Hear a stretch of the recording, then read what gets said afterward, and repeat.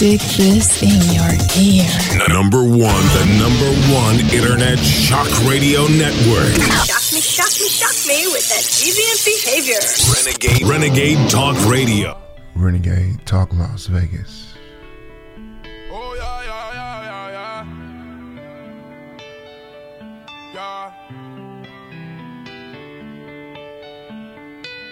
Codeine is sit on my kid in the czar. Hit a few licks with my dogs, we Marvin. Caught a few tricks on my line, they slobbing. Girl on the girl if they eat yeah. Thought she was true, she was fucking up. We back. Can't tell her name might be it's the E.G. Urban Scholar, you know it. Let's go. Get over water, ain't never gon' flop. Everything I do is super galore. Fuck on rich niggas, don't care if you broke. Protecting my heart like never before. Keep her around and she more support. 3 in the condo, I'm keeping them stored. Jump out the house with the bills on the floor. Ran out of heart, had to cook on some more. Welcome. If you're just tuning in, you are listening to Renegade Talk Las Vegas, where we don't sugarcoat nothing. And you are listening to E.G. the Urban Scholar. And today, you know, I bring it to you just like only I can bring it to you. And we have a lot to get into today. Yeah. As always, here we just try to give it to you as raw as possible. And you are listening to the number one internet shock radio in the world. Well, that's right. Let's just get straight into it. Google exposes user data, feared repercussions of disclosing to the public. That's right. Google has opted not to disclose any user information that is discovered of a bug that gave an outside developers access to private data. It found no evidence of misuse. So basically, Google, they actually leaked a lot of your data. I don't know if you remember what happened, but they leaked the data in such a way that we maybe didn't know, but a lot of us did. Well, they don't want to release this information to the public.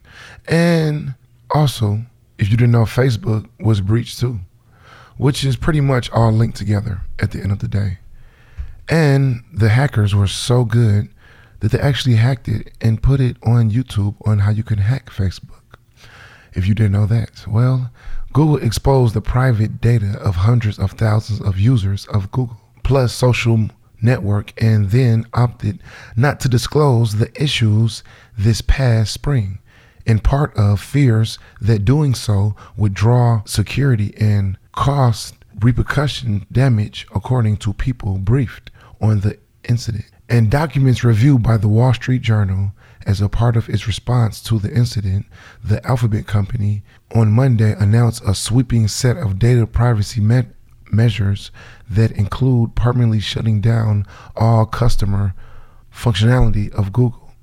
The move effectively puts the final nail in the coffin of the product that was launched in 2011 to challenge Facebook Inc. And it's widely seen as one of the Google's biggest failures. A software glitch in the social site gave outside developers potential access to private Google and profile data between 2015 and March 18th. When investigators discovered and fixed the issue, according to the documents and people briefed on the incident, a memo reviewed by the Journal, prepared by Google's legal and policy staff, shared with senior execs, warned that disclosing the incident would likely trigger immediate regular interest and invite comparisons to Facebook's leak of user information to data firm Cambridge Analytica. Yeah, that's right. That's a lot within itself. So basically, they fucked up. It was a bug that they found that pretty much let hackers gain access to many millions of users' information, so far as social security numbers, credit card information, and among many other things. So with this being said, at the end of the day, if you're $1 billion company, the worst thing that you would like to do is just admit that you messed up somewhere. I know it's hard, but sometimes you just gotta say, hey, we messed up. This is what happens. But then see, they don't want to do that, because when they do that, of course they're going to get fined a lot of money. A lot of money. And also, as we move on here, we're just going to move right along. Can you believe what they're saying? Netflix, that's right, I said it. Netflix addicts reportedly check themselves into treatment into the clinic. Netflix addicts check themselves into the clinic because they have a case of binging, and it has become out of hand. True story. You all know what I mean. We all been there. Just can't put it down. I mean, with all the amazing shows, again, shouts out to Netflix. Just amazing shows. Wentworth, Sons of Anarchy, Breaking Bad. I mean, the list goes on and on. Better Call Saul. Come on now. How can you not be addicted?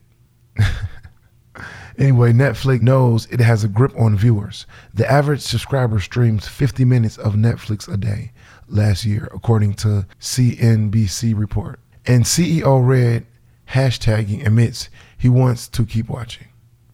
I quote, "You think about it. When you watch a show from Netflix and you get addicted to it, you stay up late at night." Hashtagging says in an earnings call last year, pre-record, you really were competing with sleep on the margin. Now a Netflix addicted person in India who watched more than 7 hours a day has admitted he needs help. Yes, this is sad. But guess what? All you do is have to turn the fucking TV off. Just turn it off. Do you realize if you really have a real life, you can't spend 7 hours a day watching TV? I'm sorry. It just doesn't work like that. The unified 26-year-old checked into the National Institution of Mental Health and Narcissistic in Bangalore. I'm fuck up names. Last week, after using Netflix to escape the reality of his unemployment for 6 months, according to the newspaper. See, there you have it. I told you it's always more to the story. You see what I mean? You can't just blame Netflix. So what happened was you lost your job. You lost your job, which we understand. But instead of looking for another one, you just Netflix binge. Like, that's really going to help, honestly. Let's just admit, you lost your job, so you sat on the couch for another 6 months and watch Netflix until they cancel your subscription. And now you're running around crazy because they canceled your subscription, and mentally you're fucked up because this is all you know, and now you don't have it. So now you think that you have a problem and you can't sleep without it. Do you think that this is okay issue? Honestly.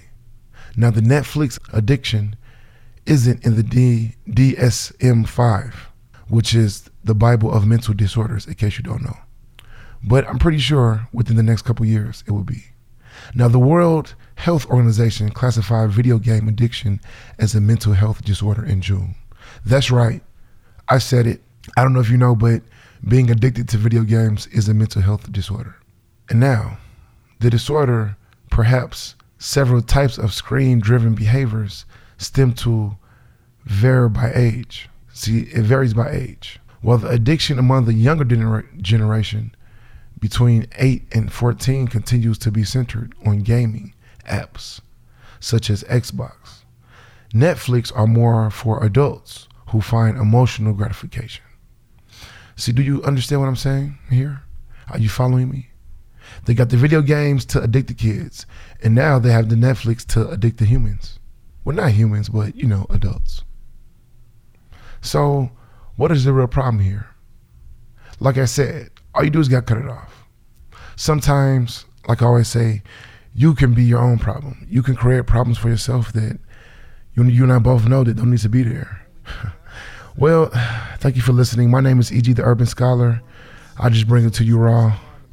Have a good one. I grabbed my mama, I'm headed to a different genre. They couldn't understand me, now I find it ironic.